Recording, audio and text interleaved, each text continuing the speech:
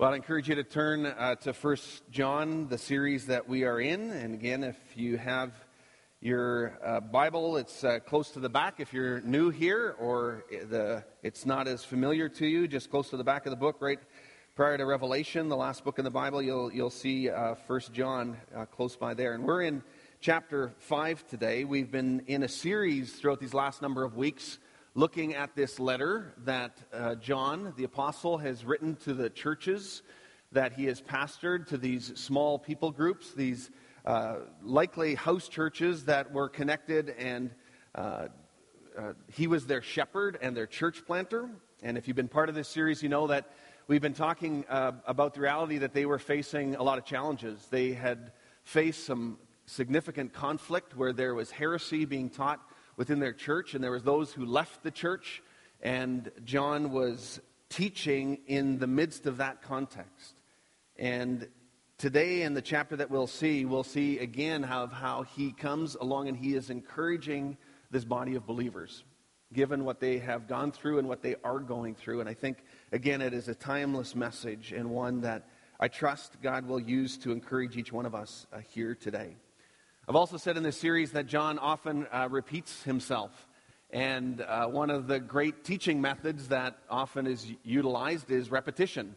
You know that. If you're a teacher or have been a teacher, or if you've ever been a student, you know that you got to kind of repeat things once in a while in order to understand them and to sort of have them stick with you and stay with you in different ways. And so John is definitely using that method because he too makes several points over and over and over again. And in chapter 5, we'll see that he does that again, and he summarizes a number of the themes that he has been picking up on and emphasizing throughout this letter to these churches. So let's start in chapter 5. I want to just start in verses 1 to 5, this first section. And in many ways, he captures a lot of, again, a summary, repetitive summary of what he's been saying. And he's restating it again, summarizing it again in a really concise fashion.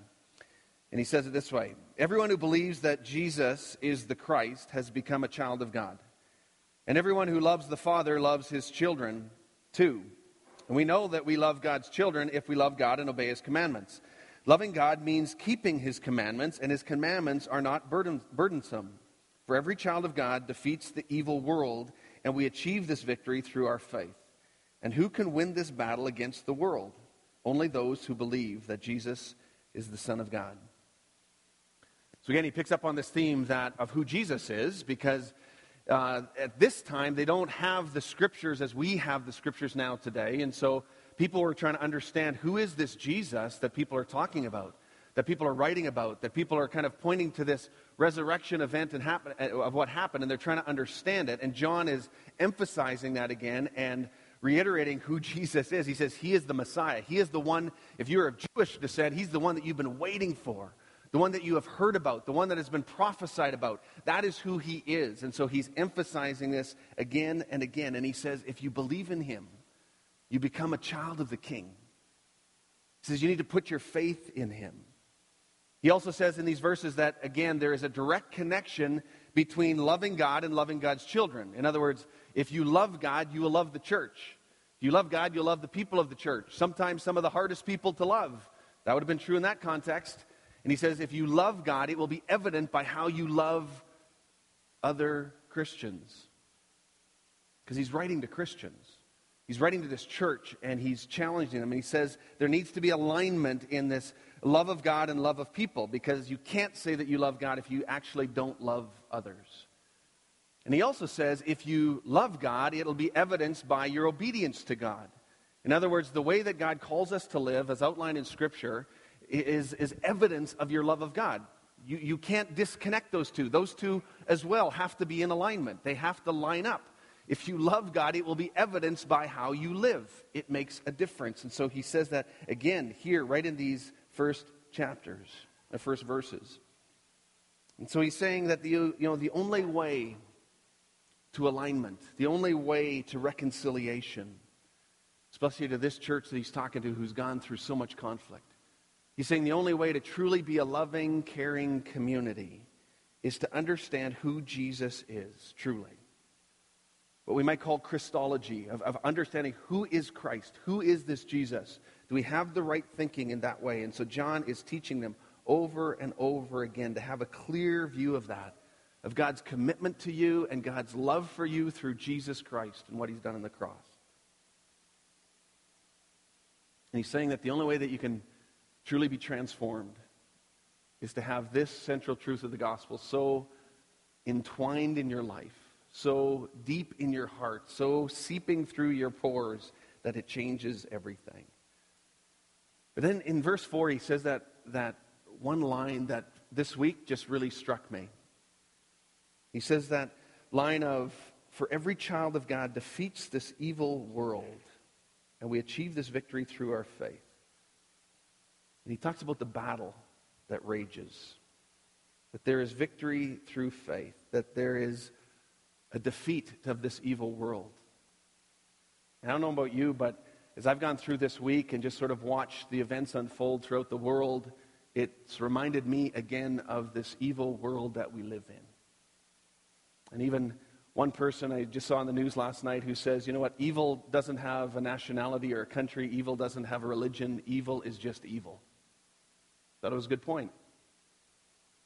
And yet here, John, in this timeless message, he's saying, you know what, as you put your faith in Christ, there is victory over this evil. And that caused me to pause this week and go, okay, do I really believe this? Do we really believe this?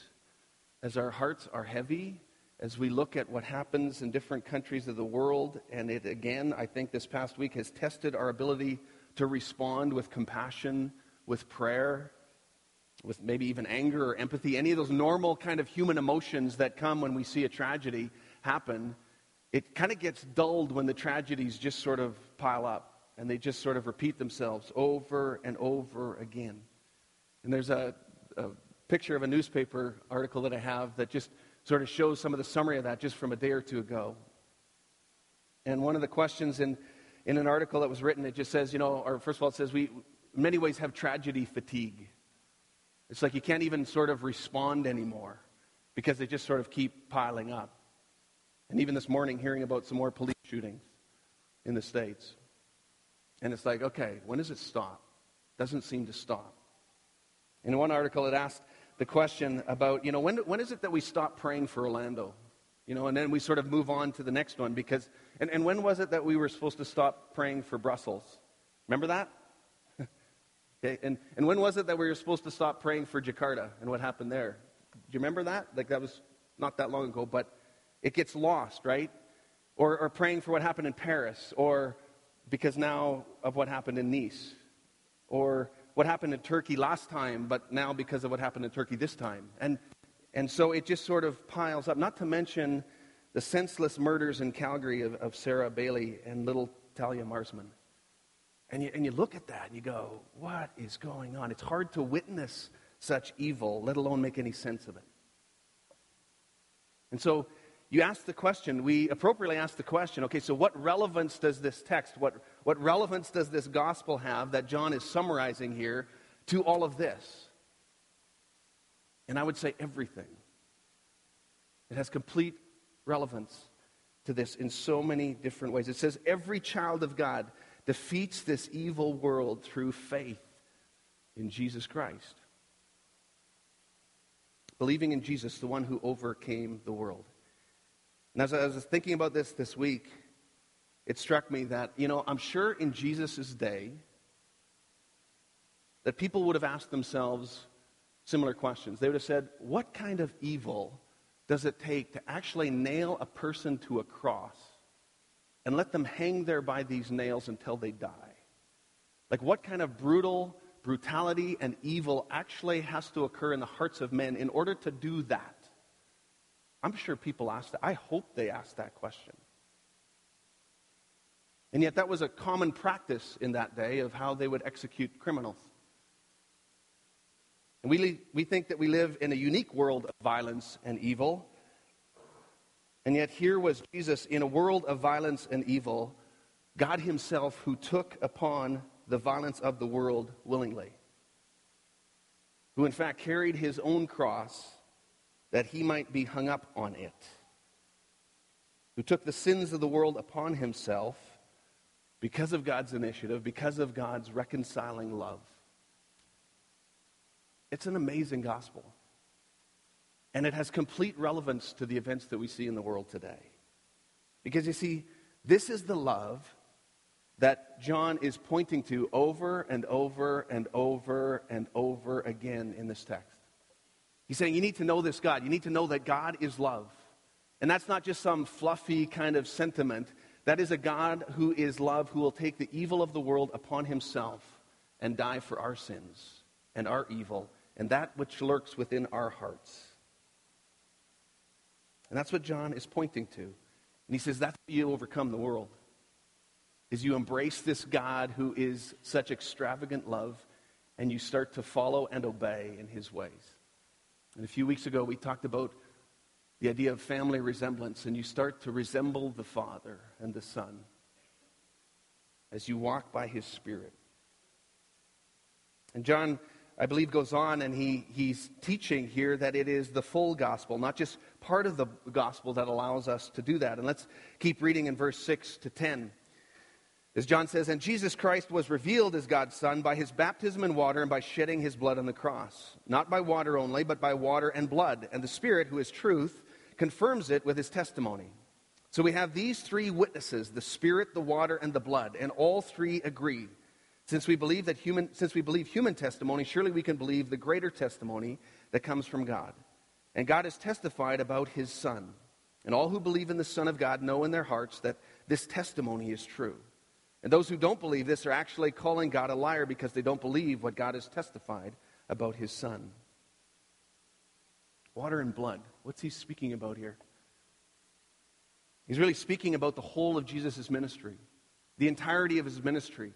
That Jesus, as he was incarnate, God himself in person, in the flesh, who was baptized in the Jordan River, who has inaugurated his ministry in that time, and then also as it culminated at the cross and the death and the resurrection of Jesus, he says, this is what we testify to. This is what we give witness to. So this ministry beginning of this baptism, and also the crucifixion and the blood that was there on the cross. And I think sometimes throughout the course of church history, we like to kind of sanitize the gospel a little bit, and we like to take out some of that messy stuff about the cross and the blood and so on. And John was actually addressing some of those people who were doing that very thing. They were sort of discarding some of the gospel and taking out this violent part, this awkward teaching. And so, but John is saying, no, this is absolutely core to the gospel. It's not just about the incarnation of God in the flesh himself, about the birth of Jesus, an actual birth of Jesus and the baptism of Jesus, but also his blood and the death on the cross.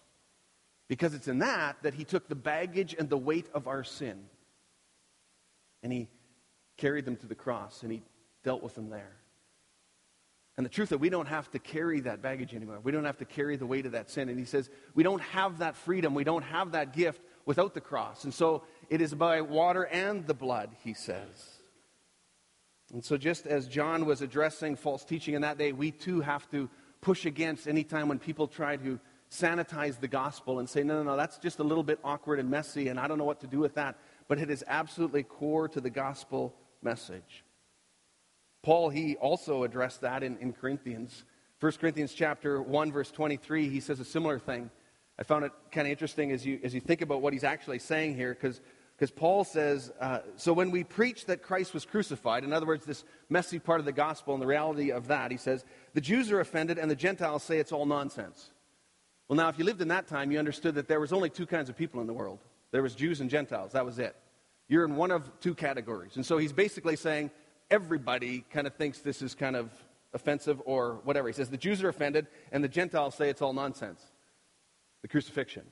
But then he goes on and he says, but to those called by God to salvation, both Jews and Gentiles, Christ is the power of God and the wisdom of God. In other words, the crucifixion and the resurrection is both the power of God and the wisdom of God in terms of how God dealt with the sin and the evil that is so prevalent in our world. And so John is giving testimony and witness to this critical truth as well. And he talks about three witnesses. And if you go into Jewish law required to have two witnesses of any account. If something came to court or they need to sort of adjudicate something, if something needed to be validated, if it was being tried and tested in one way or another, it required two witnesses who would say the same thing.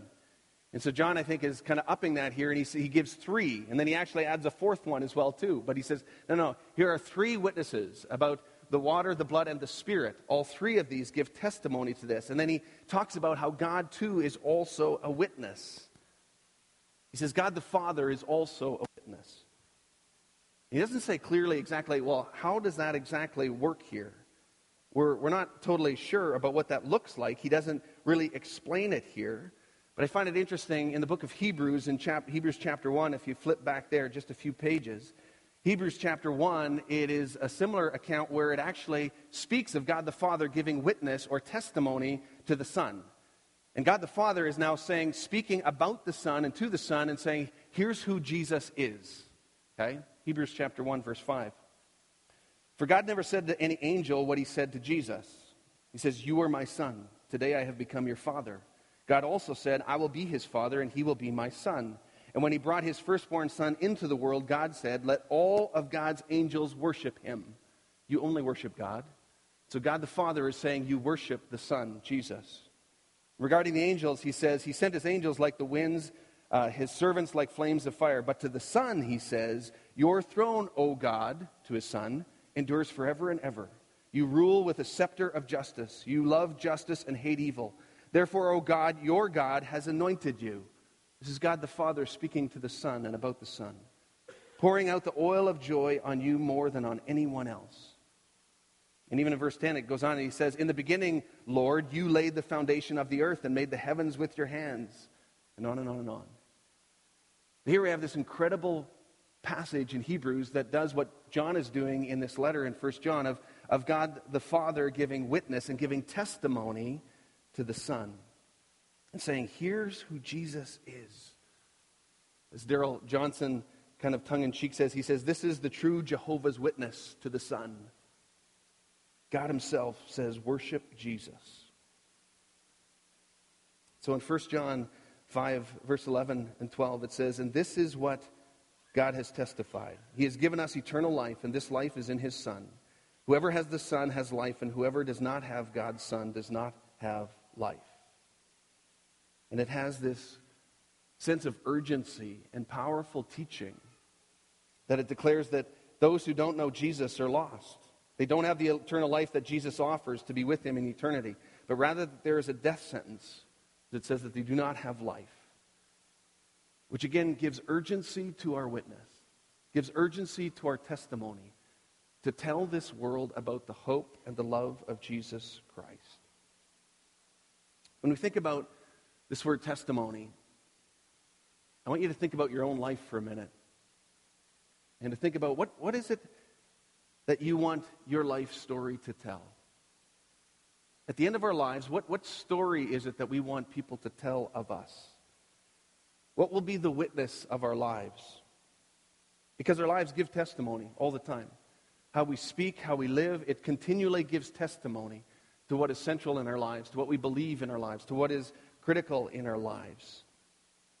And testimony is powerful. Do we walk in faith and bold witness and in love, or do we walk in fear and timidity? This same author, John, also wrote in the book of Revelation. And in there he too talks about witness and the power of witness and testimony. And in Revelation chapter 12, verse 11, he's talking about those who died because of their faith, those who are martyred because of their faith. And he says this, of how they have overcome the evil one. It says in Revelation 12, verse 11, and they have defeated him, the evil one, by the blood of the Lamb and by their testimony. They did not love their lives so much that they were afraid to die. And so here, John in Revelation, he's speaking about those who give testimony and the power of testimony in alignment with a life that is lived in that kind of faith. And he says it overcomes the evil one because of the power and the boldness of that testimony, even willing to give up your life. Words and life in alignment give powerful witness. This morning, I want us to just have a view of a short video that's just a couple minutes long. That is a modern day story of somebody who died for their faith. And it's so often, easy for us to think about, those people over there. And this is of somebody who's over there. But Remember last week, and I shared a little bit about our Mennonite Brethren denomination, and I said the three largest places or largest national denominations are places where the MB family exists. They're in the Congo, in India, and the third one is Laos. And this is a story from that country, in Laos, of somebody who works with our MB missionaries and who's been a pastor in that setting. And this is a story told by Bob Davis of Pastor Com and his story. Let's have a look of his witness and his testimony. Pastor Com's story challenges me on so many levels. And even the reality of, as it says, his wife picks up the call and says, I'm going to continue the work. That's how you overcome evil in the world. The love of God, the conviction of this gospel and this testimony. He gave clear witness and bold witness in this country by sacrificial love. So it asks the question for you and for me, what story do we want told of us? We live in a country where there is so much freedom, where there is so much ease and comfort, and yet we can be so timid. I can be so timid in my witness. And it's God challenging us, and John challenging this church and saying, you know what? Be encouraged, be bold in your witness. And as we come to verse 13 to the end, we see him encouraging this church and closing out this letter in this way.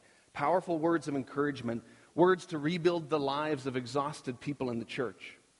He says to have confidence in God, have confidence in the hope of the gospel, have confidence in your eternal security when your faith is in Jesus, have confidence in your forgiveness and that your sins have been forgiven, have confidence in your prayers and your prayer life that it makes a difference, have confidence in the fact that you can have freedom from a life of sin because of Jesus. He says in verse 13, he says, I have written this to you who believe in the name of the Son of God, so that you may know you have eternal life. And we are confident that he hears us whenever we ask for anything that pleases him. And since we know he hears us when we make a request, we also know that he will give us what we ask for. You see a Christian brother or sister sinning in a way that does not lead to death, you should pray, and God will give that person life. But there is a sin that leads to death, and I'm not saying that you should pray for those who commit it. All wicked actions are sin, but not every sin leads to death. He says, we know that God's children do not make a practice of sinning, for God's Son holds them securely, and the evil one cannot touch them. And we know that we are children of God, and that the world around us is under the control of the evil one. And we know that the Son of God has come, and he has given us understanding so that we can know the true God. And we now live in fellowship with the true God because we live in fellowship with his Son, Jesus Christ. He is the only true God, and he is eternal life. So in these few short verses, John gives these bold statements to the church about Christian certainty. And he says, we know that God's children are sanctified. In other words, that you can live free from sin, that you can live with this family resemblance of looking like the Father and living like Jesus. We know, that there is a spiritual battle raging. The world is full of darkness, but even in these evil days, we know that there is hope because of Christ. We know that we have a Redeemer. We know that we have a hope in Jesus because he is the one who has overcome the world, reversing its possibilities. We know that we don't have to carry the baggage of our sin anymore because you know what? There's nothing more exhausting than this. When we just carry the baggage and the weight of the world and our own sin, but that Jesus gives us freedom, that he takes it at the cross. So John is encouraging these believers to live in boldness. He's encouraging these believers to live with a bold witness and to live a life that leaves a mark on this evil world in the way that only the love of God can do. And it's not out of retaliation and revenge and more violence. He says it's the way of peace of Jesus and the love of God that took on the violence of the world through Christ at the cross. And it challenges us, challenges me, about how do we live with a more bold witness. And again, as I was praying through and thinking about this text, I was reminded of one of my favorite scripture passages, 2 Timothy chapter 1, verse 7. And it's one, and I've shared this before, this ring that I have actually has the inscription of that 2 Timothy 1:7 on here, and it's something that I wear that helps me to remember to have a bold witness. Helps me remember not to shrink back in fear and timidity, because it says, for God has not given us a spirit of fear and timidity, but of power and of love and of self-discipline. And it says we can live with bold witness. We have a tendency to want to shrink back, but because we know these things, we can have boldness in our testimony, in our lives. And when we want to shrink back, John is saying, he's saying, you need to choose courage. And instead of timidity, choose boldness. Live in a different way. And then he concludes this letter in verse 21, and in some translations it just says, keep away from idols. In the New Living Translation, it gives a little bit more explanation of what that means. And it says, dear children, keep away from anything that might take God's place in your hearts, which is what idolatry is. Of anything that just takes God's place in your hearts. And sometimes those are good things. Sometimes those are even gifts that God gives us, but they become these idols that actually take God's place in our hearts. And he says, keep away from any of these things. But also, as I think about that line in the context of this whole letter, I think of, don't let anything replace the love of God in your hearts. Because God is love. There's an extravagant love that has overcome the world.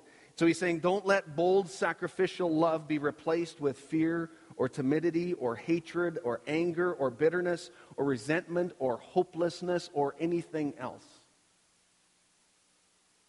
But he says, embrace and know and understand this love of God in Jesus Christ.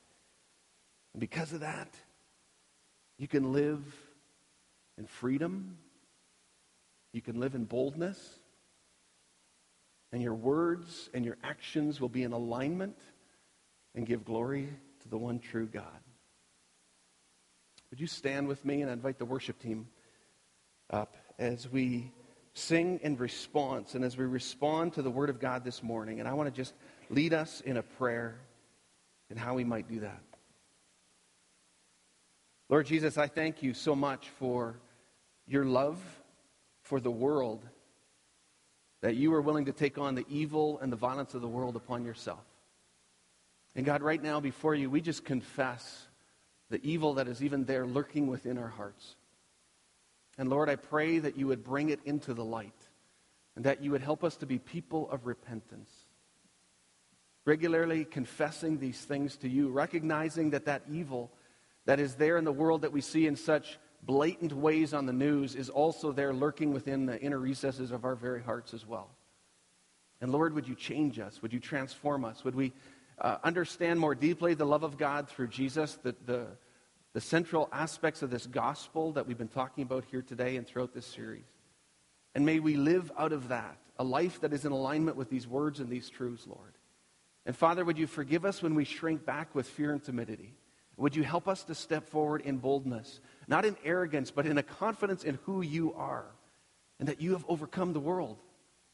And Lord, I pray that you would help us as a church to be a light in this dark world, in the ways that you call us to, in the ways that you invite us to, Lord, and that you would make our paths straight and make our paths clear, and help us to walk in faith and in courage and in obedience, Lord.